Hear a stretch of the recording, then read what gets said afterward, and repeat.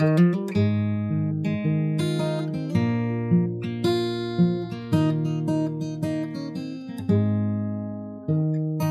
everyone, welcome to the Steve Perriman podcast again. All the usual suspects with us, Tom and Howard. Thank you very much for being present. And this is part 2 of the Tony Galvin podcast. Tony created quite an impression on his first one with his normality, I think the word they used. So sort of what I've always believed, he's been unspoilt by this game of football where you can get carried away with yourself. And Tony obviously hasn't done that.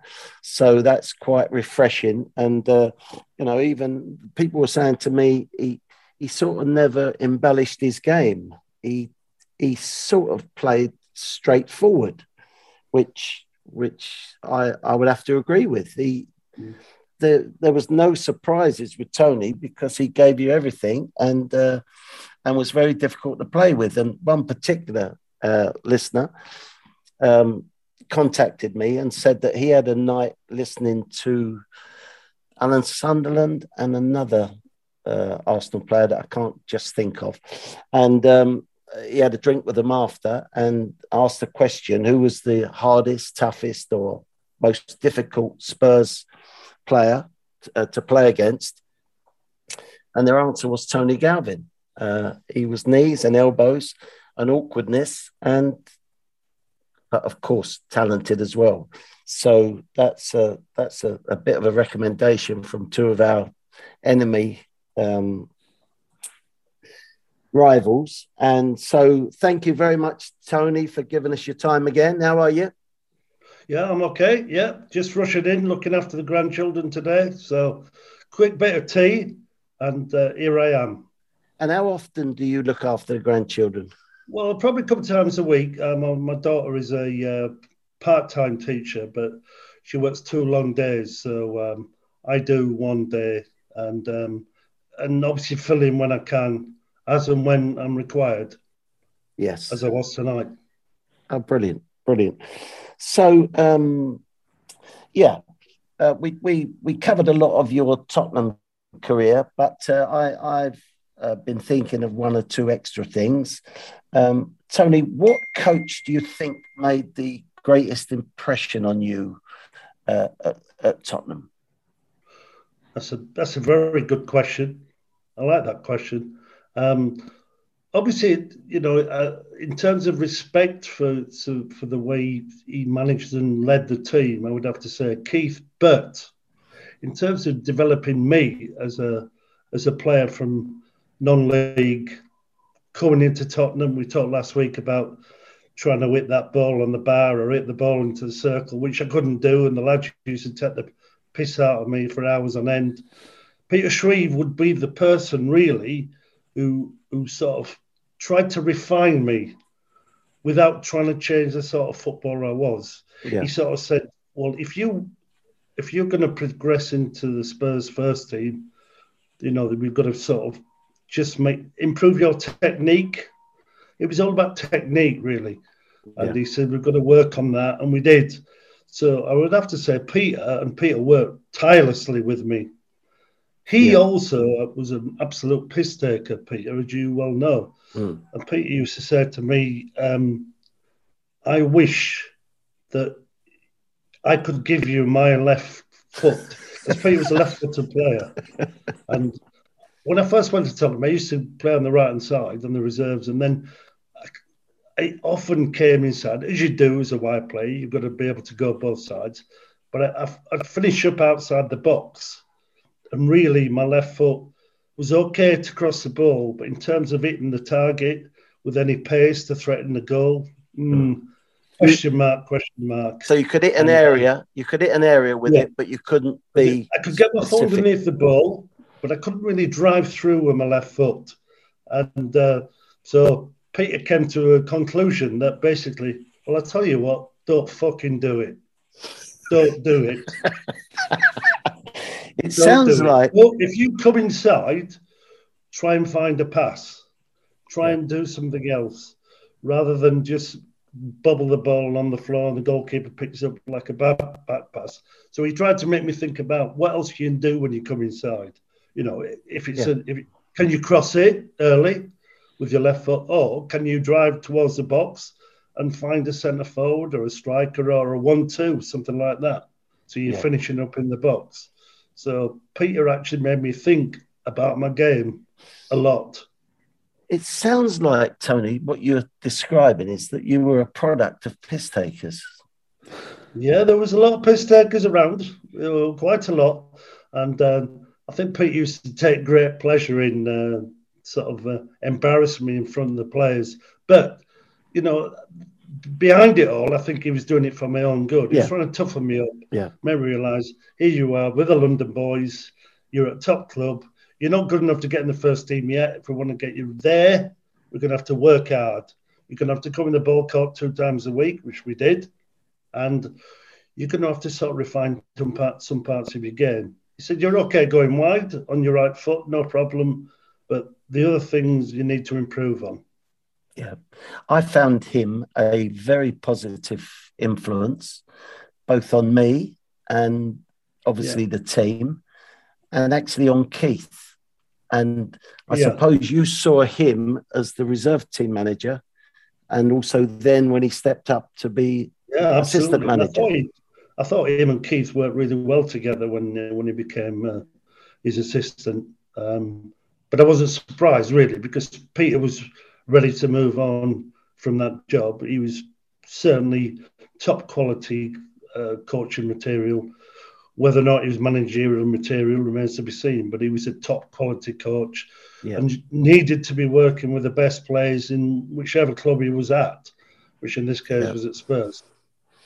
I remember him doing a keep ball session one day, and I don't know where he got this from, and I never did it before or since it. I've tried it with players as well, but you've got to have a high quality of player. But on this keep ball, there was no touches sort of requirements during the session. But he said, when you're receiving the ball, if you can just let it run, a bit like sort of Trevor Brooking, perhaps put it into this. And every time someone lets it run, instead of getting marks for number of passes, your team got marks for the number of times you let it run successfully and it didn't run onto an opponent that took it away from you. And I thought that was a really, really good session that it was trying to make you aware, obviously, and the level of players we had at Tottenham at that time, they were more than capable of it. I'd never seen it done in a session before. And he was quite special. And what about influences? I'm going back a bit now. What about influences when you were growing up in terms of not only as a player, but maybe as a person? Who was the influence on you? For me, it was my eldest brother. You might have been your dad, or who, Tony? It's quite easy that my dad, because and I talked to last time. There wasn't a lot. I wasn't playing a lot of football at school. I wasn't sort of playing much outside. But my dad used to be down the fields with me and my brother. I think he was a bit more pushing my brother because he thought that he would be successful as a footballer. And I sort of latched on to them. I would do things with them. Yeah. I might go in goals, but, I'll do different things. But it was my dad, really. So we spent hours in the field, just me, my dad, and Chris, my brother. Yeah. And I benefited because obviously Chris was a very good young player, sought after by a few clubs. So I was sort of piggybacking on that. And going back to that thing, my dad always had time to spend with us. It was sort of a few times a week we'd be down. He'd come home from work and we'd be down the playing fields. Was he a teacher, Tan? No. My dad just had a normal job. He worked worked in a bus depot.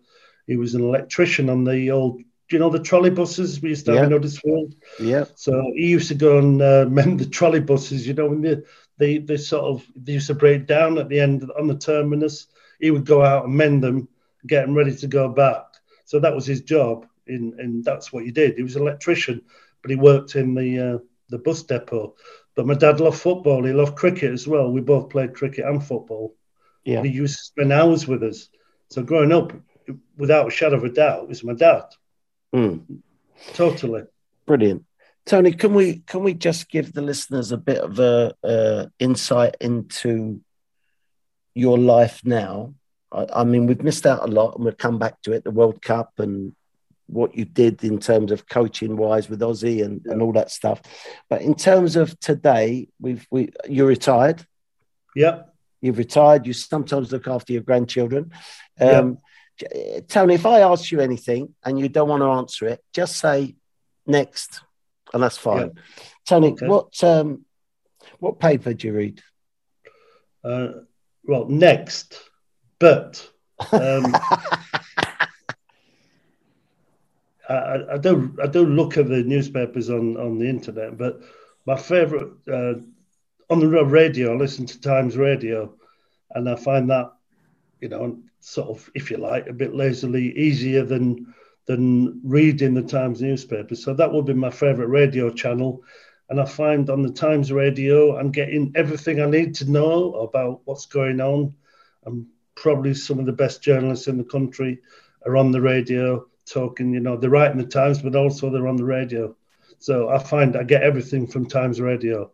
If I was going to ask you about TV news, where would you listen to? Generally Sky News. I quite like Sky News. I think they're sort of they sort of delve. There's some really good top journalists on Sky News, so it would be Sky News. Obviously, the adverts you have to put up with, but there's some top people on Sky News. Adam Bolton, I think, is an outstanding journalist. So that's where I go for my TV news. Okay. If you was to tune into a quiz program, but general knowledge, I'm not saying you do, but if you did, what would it be? Personally, I think most of them are shite. I don't like them. I preferred them in the old days when they were a bit light-hearted and a bit Mickey Mouse, play your cards right, stuff like that. Light-hearted, I think they're a load of shite now. I don't watch them. If I watch anything on the telly that's sort of remotely like a quiz, it'd be MasterChef, Professionals, because I can't cook. I never have been able to cook, and I just marvel at somebody else's expertise. If you go to a restaurant, I'm always in admiration of a really outstanding meal, and I think it's really, I love looking at something that I can't do, and I'm amazed how superb they are. So, but quizzes, no, not interested. But would you be interested, for instance, in letters, words, or numbers? Yeah, I mean, I've been watching Countdown probably for, I don't know, what is it, 30 years or whatever. But I've just got a bit, I used to love Countdown, but I've just got a little bit bored with it. It's been there for so long. And, sometimes time to move on. But Countdown, when it first came out, was an outstanding program. Great program. You had to think, letters, numbers. Yeah. But I think it just needs a little bit of tweaking. Yeah. I'm a fan of it. But I think it needs a bit of tweaking in terms of, if you were to get the number that they're looking for and you used every number that's given to you, I think that would be like a bonus situation. Maybe I'm trying to be too clever here. But, you've given this a lot of thought. Yeah, I have. Yeah, I really like it. I really like it. I normally get it on. I normally get it on +1 rather than get it live for whatever reason. But you answer the questions. Howard, that's why you're on. Thank you. Tony, obviously, chaps, this is for you. Tony went to university. Did either of you go to university? No. Tom? I did. Yeah, how was it? Yeah, I didn't. Mine was a bit less. What did you do? I did film studies with multimedia. That's great. Well, yeah, I don't. My job has nothing to do with that, and it was 3 years that got me into a lot of debt and had some fun. But But yeah, I won't be rushing to send my kids to university, I don't think. Howard, was yours a conscious decision not to go to university? My parents or you weren't good enough? I probably wasn't good enough. No, I was good enough, but my parents had no concept of education as far as they were concerned. You learn to read and write, and then you go out and work. Yeah. Arithmetic, the 3 R's. Exactly. So I could have applied for clearing and gone to university that way, but I chose not to. Yeah. Bloody idiot, should have done it. Huh. And Tony, your son, Tom, for instance, I know the answer to it, but I'd like the listeners to hear it. Did you send your Tom to university? I didn't actually push him to university, but me and his mum talked about it. We weren't sure. He did go to university. He lasted about fucking 6 weeks. That's not actually funny.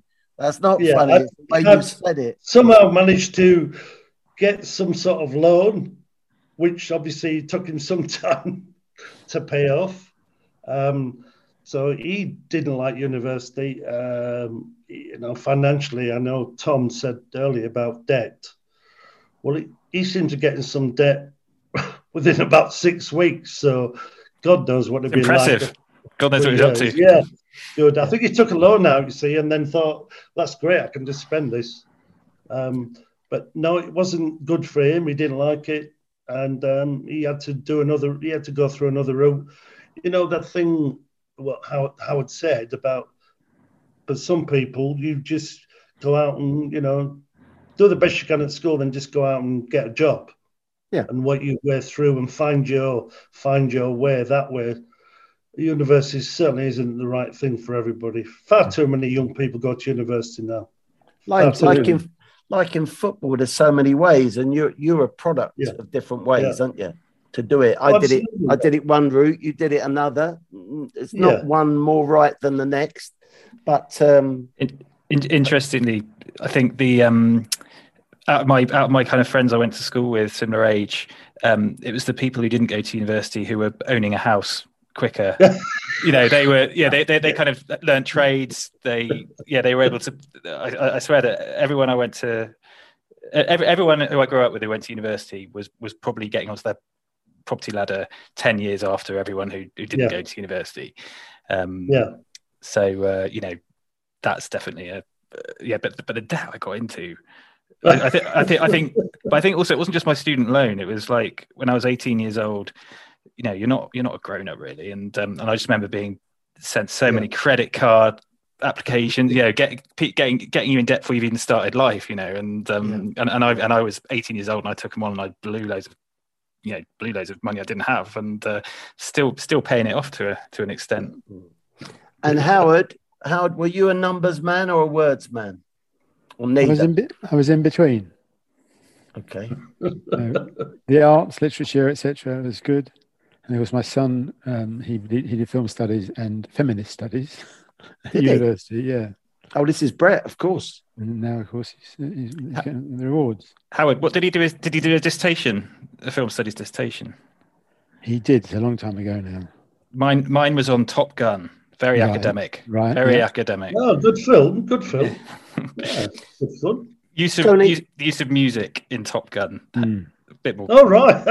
Tried to, but not exactly the molecular biology or kind of advanced business management that some of my friends were writing about. Tony, what was the last film or show you saw? Oh, the last film would have been. So we went a few weeks ago to watch Candyman, the sort of a remake version. Okay.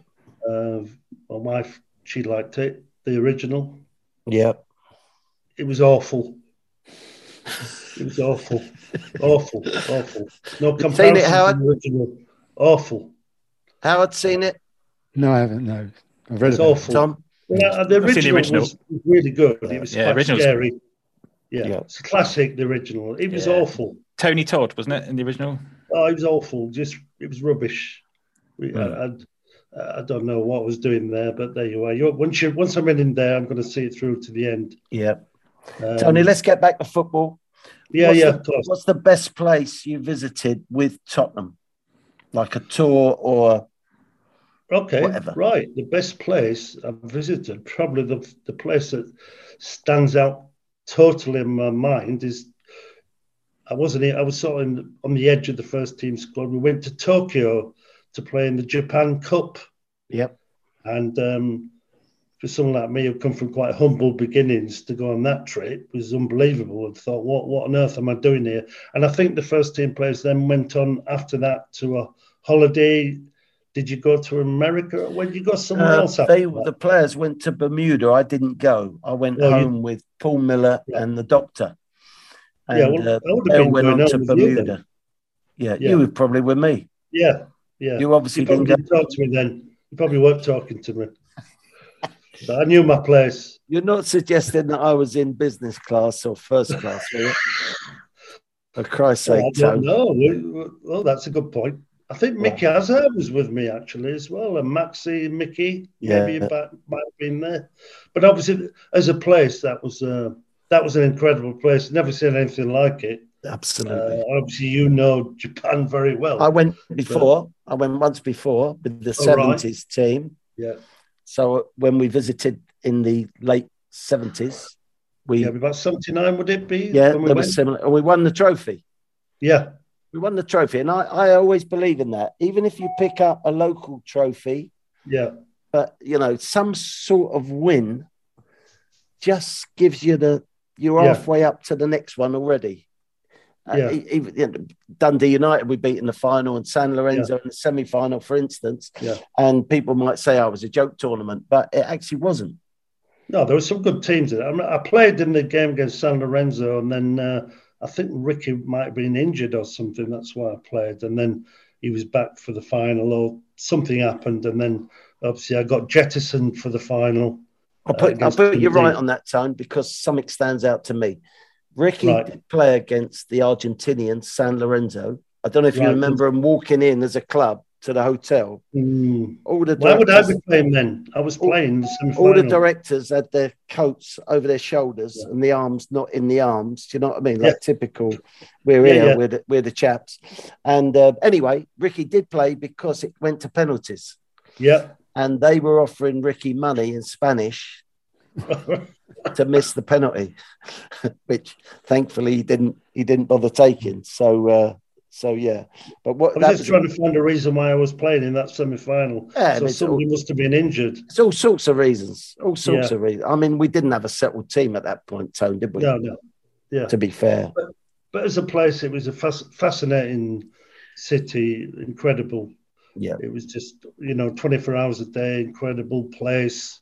Yeah, people were interested, and it was just I'd never come across anything like that. Yeah. Exactly. Well, imagine me as a 18-year-old seeing Tokyo.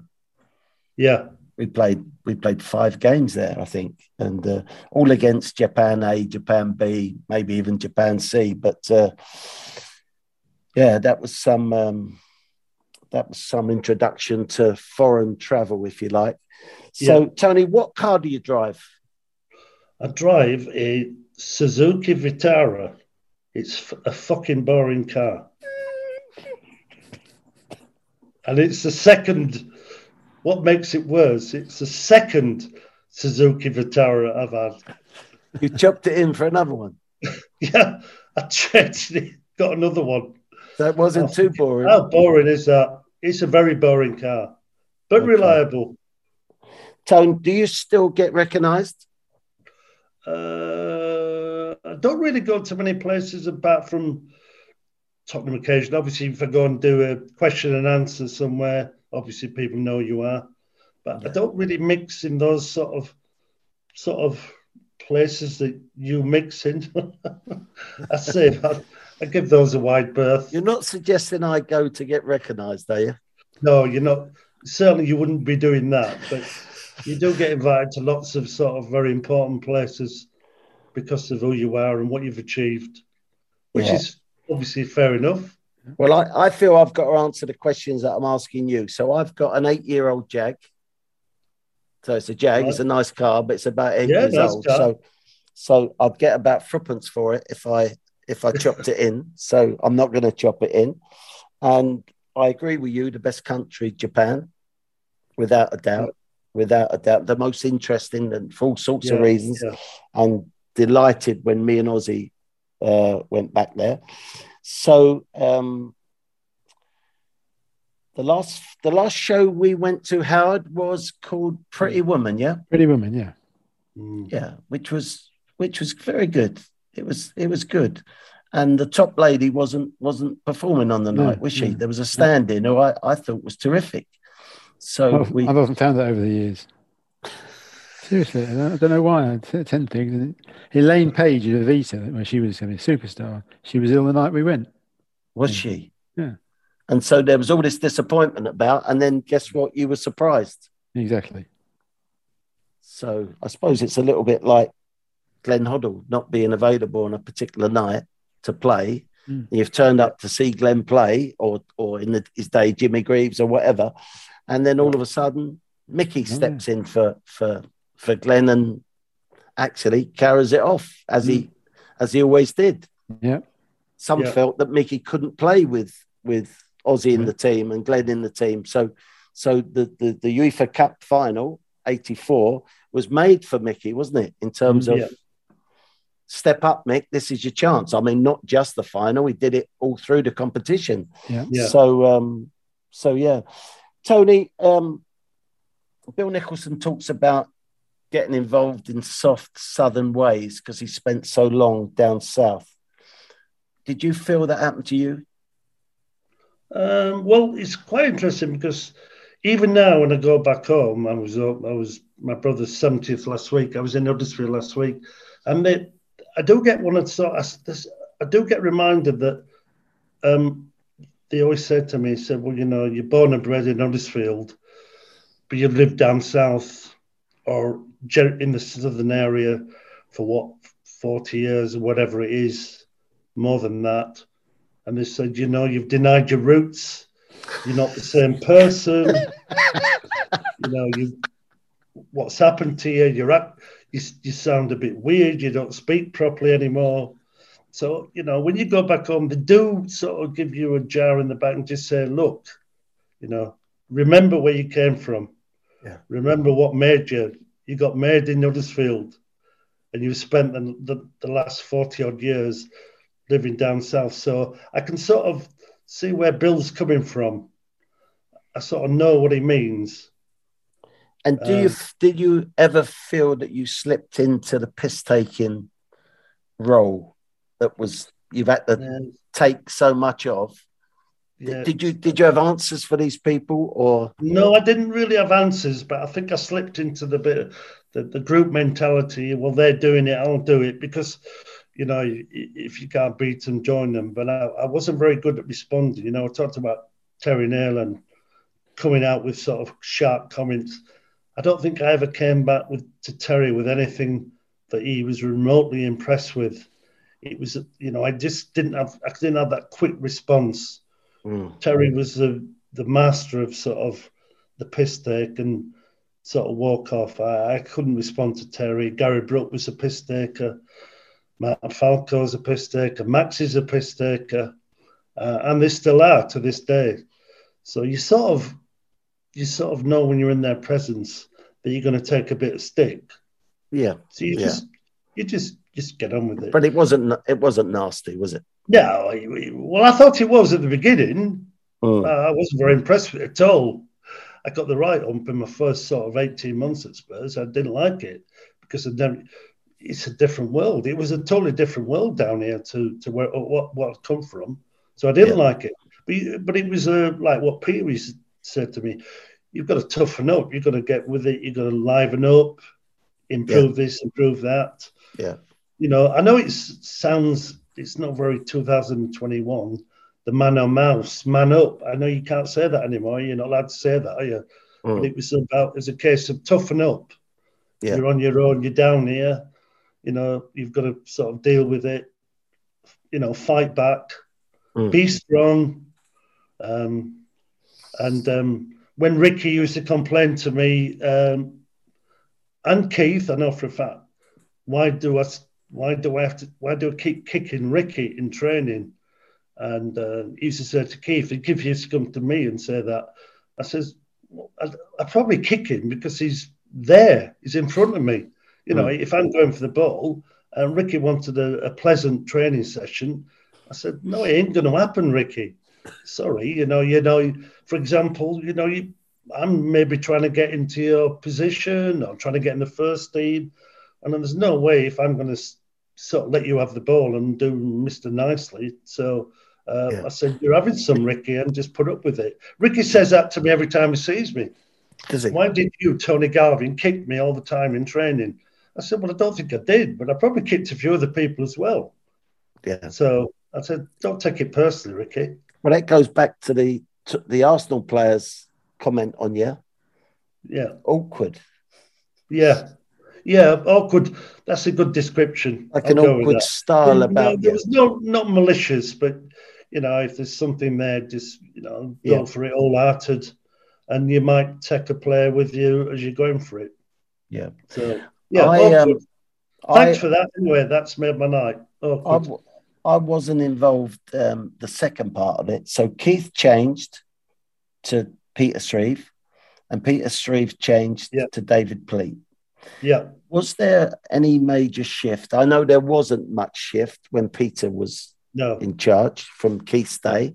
Was there any major shift with David Pleat in charge? Yeah, there was a major shift because obviously he was an outsider. He'd come in, he wanted to change, slightly fiddle around with the way we played. It was a lot of, he had a way he wanted the team to play. He talked to me about the way he wanted me to play. He used to say that I was a bit sort of limited. He used to run in straight lines, need to learn to interchange positions, move from the left to the right or whatever. And he did work on that as a team, trying to interchange. And obviously, it worked very well in the first season. But obviously, sometimes, I wasn't fitting into the way he wanted to play. Did it improve you? It made me think about things more, definitely.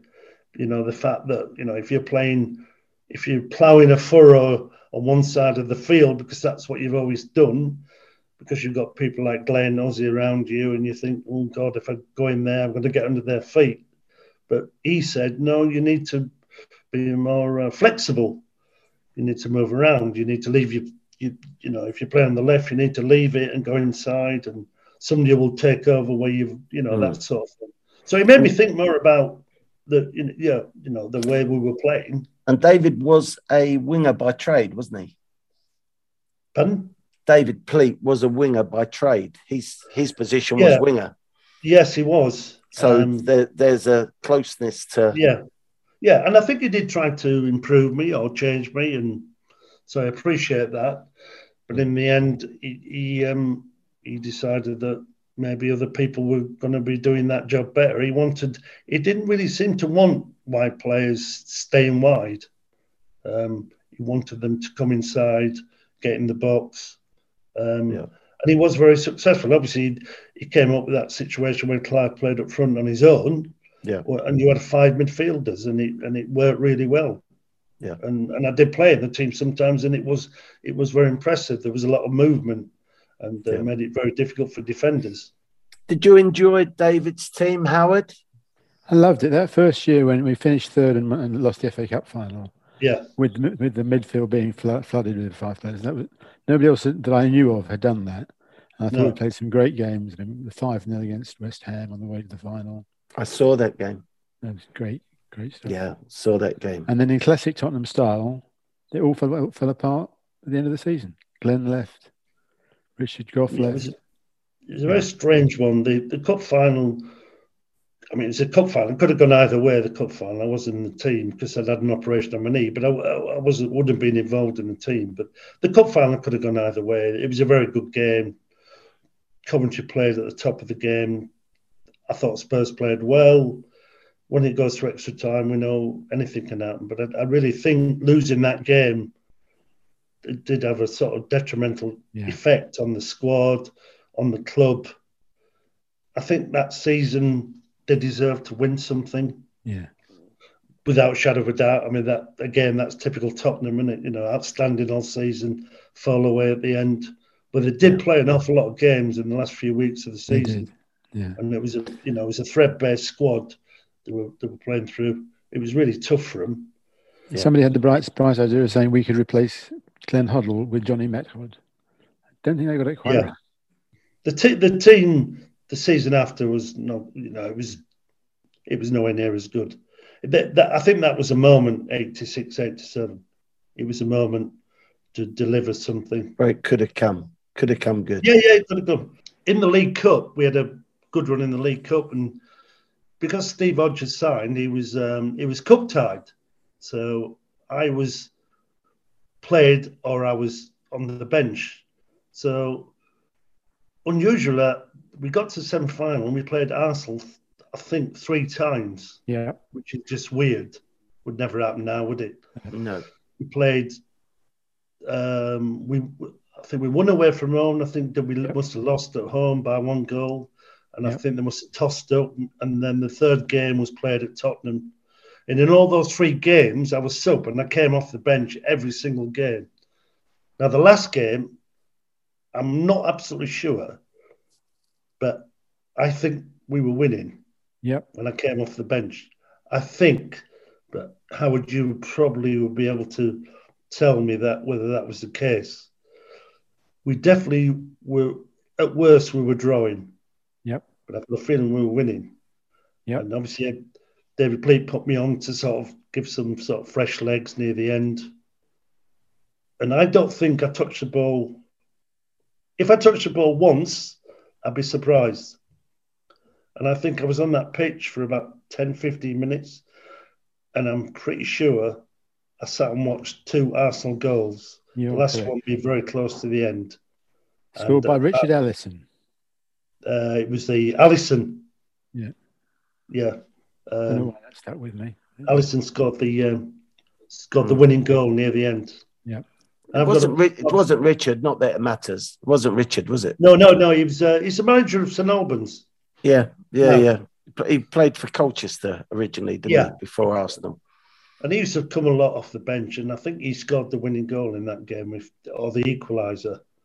And what I'm saying is that I don't think I've ever been so miserable, because obviously, A, you're not in the team, B, you come off the bench. When you come off the bench, we're either drawing or winning. When you go off the field, you haven't touched the ball, or touched the ball once, and you've just lost at home to Arsenal. In a game probably we should have won. And, as a footballer, probably that's the lowest I've ever felt playing for Tottenham, even though I didn't really do anything. Tony, tell me what happens when you've been a player in the first team and then you stop being in the team, or you stop being the top 11 player and whatever. Do the other players that are disappointed as you get in a little group, and therefore you've all got the same moan, and you sort of decide the manager's crap, or you've been there, seen it, done it. Okay, but I haven't been a part of that because I left. No. When I didn't play, I left. Not my choice, but our choice. No. Actually. No. Yeah. I would say that there was 1 or 2 of the players that have been around for a few years who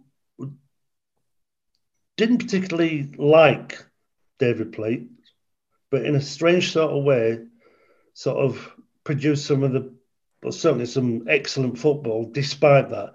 It was almost in spite of the manager. And if the manager had sort of deliberately tried to do that, tried to get a mentality within the team that they're all pulling together, maybe even against the manager, it was a very strange time. You remember there was Ray, there was Glenn, there was Ozzy in that team. And despite there was some unhappiness about the manager, about things he was doing, but despite that, which maybe is a reflection of what good professionals they are, they actually delivered in some outstanding performances. Got on with it. Therefore, you have to look at them. You have to admire them for their professionalism, even though. And I don't think David Plate was that bothered. He probably knew that some of these players weren't that keen on him, but he was getting them to play in a certain way. He seemed to be getting the best of that. It was a very strange time, and obviously I was with all them because I knew them all, and I was on the fringe of the team, but it was very strange. And I think once you're out the team, you've got one or two things. You can mope, or you can feel sorry for yourself, and all people do that when things aren't going well. Or you just have to just get on with it and just say, look, when my chance comes, if I do well, man up. I might get back in the team. Man up. Just get on with it, because it's The not question- personal at the end of it. I mean, David Pleat wanted to play in a certain way. He wanted certain players to do certain things. And if you don't fit into that system, you just have to realise it and just sort of, you're upset at the beginning, but later on just say, look, this is the way it is. I have to get on with it. I have to sort of fit into this system. I have to adapt. I have to improve. Otherwise, I won't be playing. That's the professional attitude. Yeah. To make myself selectable, yeah, I've got to toe the line in terms of keeping my mouth shut, keep getting my head down, and trying to deliver what the manager wants to be able to play me. Because if I don't deliver that, it's a relevant question to what I see today, Tone, in terms of the Mura or whatever they're called performance, which was so woeful and disappointing. And is it lack of confidence? Is it lack of game time? I bet you haven't been as disappointed for a long time, Howard, have you? No. I think what happens is that you in the sort of top level of the Premier League, you've got 18, 20 players who are they're all internationals, aren't they? And for those players who are not the regular in the first 11 to go out and perform in a manner like that, I find that quite hard to understand, because surely when you're playing against a team like that, this is your chance to gel together as a team, individuals. Harry was up front. I don't really understand. Surely they had enough between those players on the pitch to deliver a performance. All they had to do at the end of it was to come away with a 1-0 win or a 2-1 win. I don't understand what's going through their heads. Clearly, mentally, they were up for it. They were right. Can't have been. Probably the only person who was right on the field was Harry. It's just very strange. And then, as a manager, like someone like Conte would look, I would think, don't know, probably never talked to him when I was at Tottenham while he's there. He will think that mentally these players are not right. And then he will just sort of, if he had one cross against a player, he might have 2 or 3 other crosses now, because surely that's a test of somebody's mentality to come to a game like that. Go over there, do a job. Tony, name the teams that you got knocked out by in Europe. Right. So Howard, help us. Olympic League. Yeah, no. So the one that stuck out in my mind was probably the best team I ever played in at Tottenham was '82 when we got done by Barcelona. But the first leg at Spurs was an absolute unmitigated disgrace. The referee should have sent 3 or 4 of their players off. They came and for some reason tried to kick shit out of us. It was very odd, and we had to stand up to it. The officials were against us. I still to this day do not understand that game. And then when we went over there, it was like a different Barcelona. Yeah. We got beat by Barcelona. That's before Lionel. You're right, Howard. But it's Real Madrid. Another era, if you know what I mean. Yeah, Real Madrid. Bayern Munich. Madrid and the UEFA Cup. Bayern Munich. When I was stood quite close to somebody who was sort of hacked down somebody had won the World Cup for Argentina, and somebody who was quite close to me decided to launch himself somewhere midriff as the lad was going through, and I think you know who that person was. And I think I went for his neck. and I wasn't able enough. I couldn't do my stretches well enough to reach. But he'd done me in the Achilles, and my brain went. But anyway, but what I'm saying is that team of the 80s that got into Europe and played for a number of years got beat by the top clubs. Yeah, Barcelona. We didn't lose. We didn't lose to nobodies. No. 1 year we got beat by Bayern Munich, but actually I was injured. I didn't play in that game. Did you not once play over there? You were playing in fog.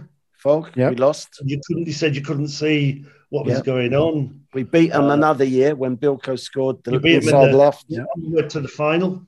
Bayern Munich. So there we go. Bayern Munich, Barcelona, Real Madrid.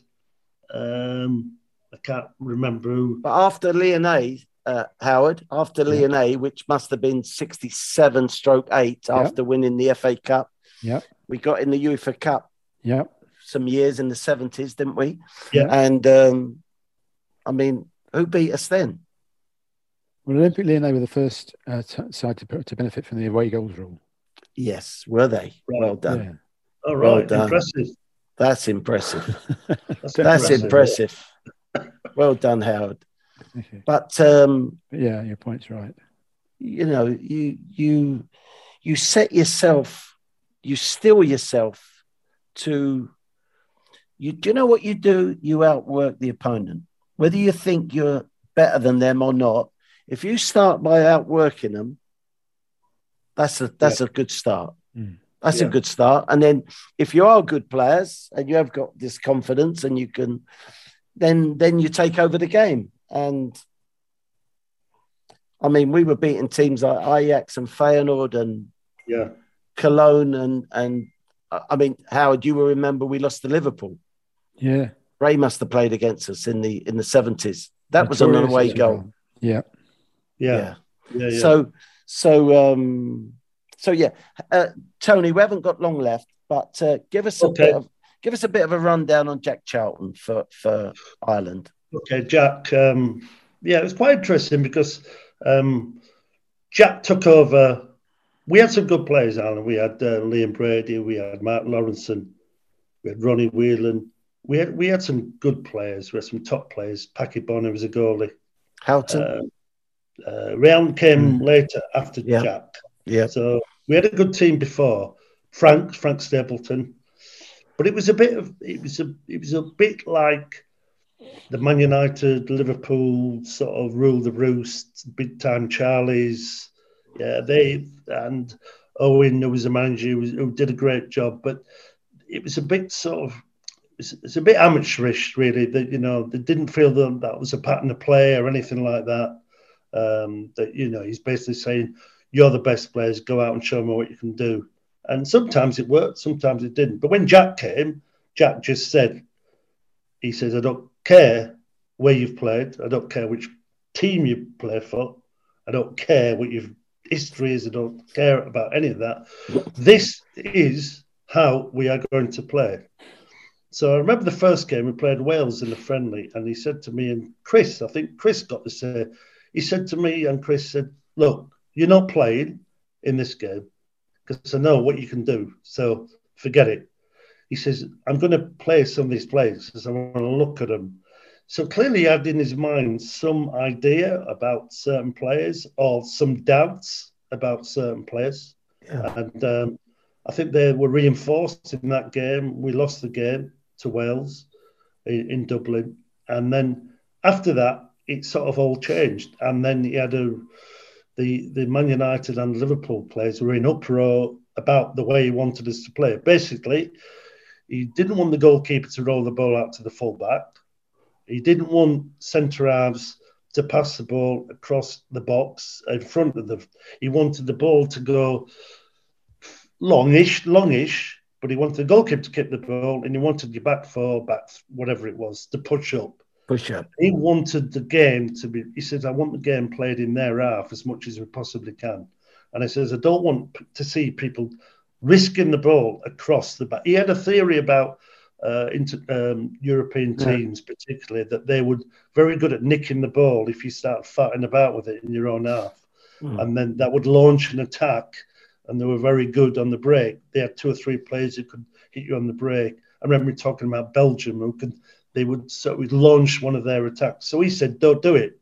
So we get with the ball goes forward, and then we play in their half. We try and get the ball. If it's down the channel, somebody would get hold of the ball, and then we play. So John Aldrich would get the ball, pass the ball back to a midfield player, and now we can do what you fucking like in their half. I don't care if you want to be adventurous, if you want to take people on, so long as it's in their half, I don't mind. And the Liverpool and the Man United players in particular were not happy. They were not happy about playing like this because they come from 2 clubs, particularly Liverpool, who played a passing game, a possession game. They said, well, there was a couple of rows in training. There was a couple of discussions after games, but basically there was only one way. Their way wasn't a way. There was Jack's way and no other way. Yeah. And he said, if you don't like it, lump it. Don't come. I don't want you. I don't need you. You do it my way, or there is no other way. And gradually, because we became a team that was difficult to beat and would nick goals, and we had John Aldrich, we had Frank when he played, we had Ronnie Whelan, and then Ray Houghton came into the team because he then qualified. It was then those players start to realise that actually maybe Jack might have a point. This was international football. It was a bit unusual what he was doing. It was hard work, but at the end of it, if professional footballers are successful, they sort of tend to go with it because they think, well, hang on a minute, it may have a point here. And basically, he won them round with his sheer personality and just never giving in, saying, no, he had a purpose. I'm not changing. He had a purpose and a belief. And absolutely, guess what? You need to have a plan. If you've got no plan and you leave the plan up to so-called good players, then all of a sudden you haven't got a team. That's actually quite straightforward. Bill Nicholson was a classy football manager, but we started with Pat kicking it long, or if he threw to the fullback, they were 100% not to have a touch and get pressure. If they could have a touch and go forward, and sometimes he'd throw the ball to Nosey or Joe Kinnear or whoever, and they would actually get to the halfway line with the ball. There she is. Yeah. So in a way, it was a similar thing, up, back and through, Tone. Yeah. Play in their half, and yeah. So Tony, Jack was fantastic. He was totally different to anything I'd experienced before, but he was incredibly loyal, very straightforward. You knew exactly where you stood with him. I know people talk about that, and maybe you couldn't be like that in the modern game. But in the end, all those players I talked about who've been very successful at Liverpool, playing a different way at Man United, all in the end loved him. Players probably ruled the roost before Jack. Yes, absolutely. Jack came and he ruled the roost. Yeah. And actually, if you're going to be Man United and Liverpool rule the roost. Yeah. So if you're going to be a manager, you might as well rule the roost because you are going to suffer if you don't. Yeah. Tone, just to finish, back to being a person, what other sport do you play? What's your favourite sport? I grew up playing a lot of cricket. Cricket was my sport, and obviously I played it when I was a bit older. But that's probably my favourite spectator sport, cricket. You don't look a golfer? No, I'm not a golfer.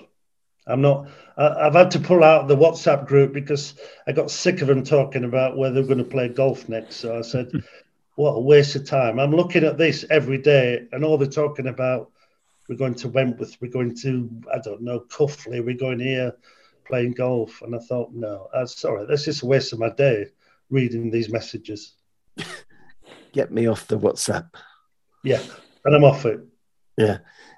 I've stayed on it despite not being a golfer, just so I can zing them now and again with something. And So I got asked a question at a golf do. I didn't play in the golf do. I got asked a question, Steve, how did you play so many games? And I said, there's lots of answers to that. Yeah. But basically, I stayed as far away from the fucking golf course as I could, which is not a great answer in front of a golf audience. So yeah. Listen, thank you very much, Tony. Great You're to welcome. talk thank to you, you. Tony. Thank you, Howard. Thank you very much. We'll see you all Great at the pleasure. weekend. See Yeah. you, Tom. Thank you. I just See you want to pay. Sunday. I want to pay respect to Ray Kennedy. What a sad Oh passing. yeah, absolutely. Yeah, totally. No age, Ray Kennedy. No. We'll remember him from the night at White Hart Lane, Howard, won't we? Yeah, We certainly will. When he scored that goal and did the first part of the double. But well done him from his point of view and his club's point of view. And then to go to Liverpool and change his entire game to become a centre midfield player, albeit one that pushed on and tried to make forward runs and stuff. But for him to change his game, I mean, that was amazing. So, sorry, I'm dressed in the old... I know Ray Clemens always talked very highly about Ray Kennedy. He had the utmost respect for him as a person, but obviously as a player, he thought how he adapted to the Liverpool team was incredible. Yeah, coming from Arsenal. And I played with Ray Kennedy in the under-23s, and he was a delightful person. Such a nice, grounded man, and that's what I want to thank you for, Tony. You played it straight. You played it normal. Thank you very much. You brought some semblance of normality to our gifted bunch of what can I call them, of misfits. And you sort of brought it back down to earth. When I think about you, Tone, I think back to Denmark. I think it was in the 80s, maybe 90s. Denmark decided that they were going to turn professional, and all their players became professional players. And after 6 months, they all had a vote and said, we don't like this. We're better players when we go away to work, and then we come back and we enjoy playing football. And our brain needs a rest from football all day to go into work, go into the office, go doing whatever, be an architect or lawyer, whatever. So that makes me think about you all the time. So well done, Tone. Thank you, chaps, for being involved. And thanks a lot. Up the Spurs. Hopefully we don't ever see another Mura performance. No. And we can do a bit better. All right, up the Spurs. Come on then. See ya. Bye-bye all. Bye-bye. Cheers.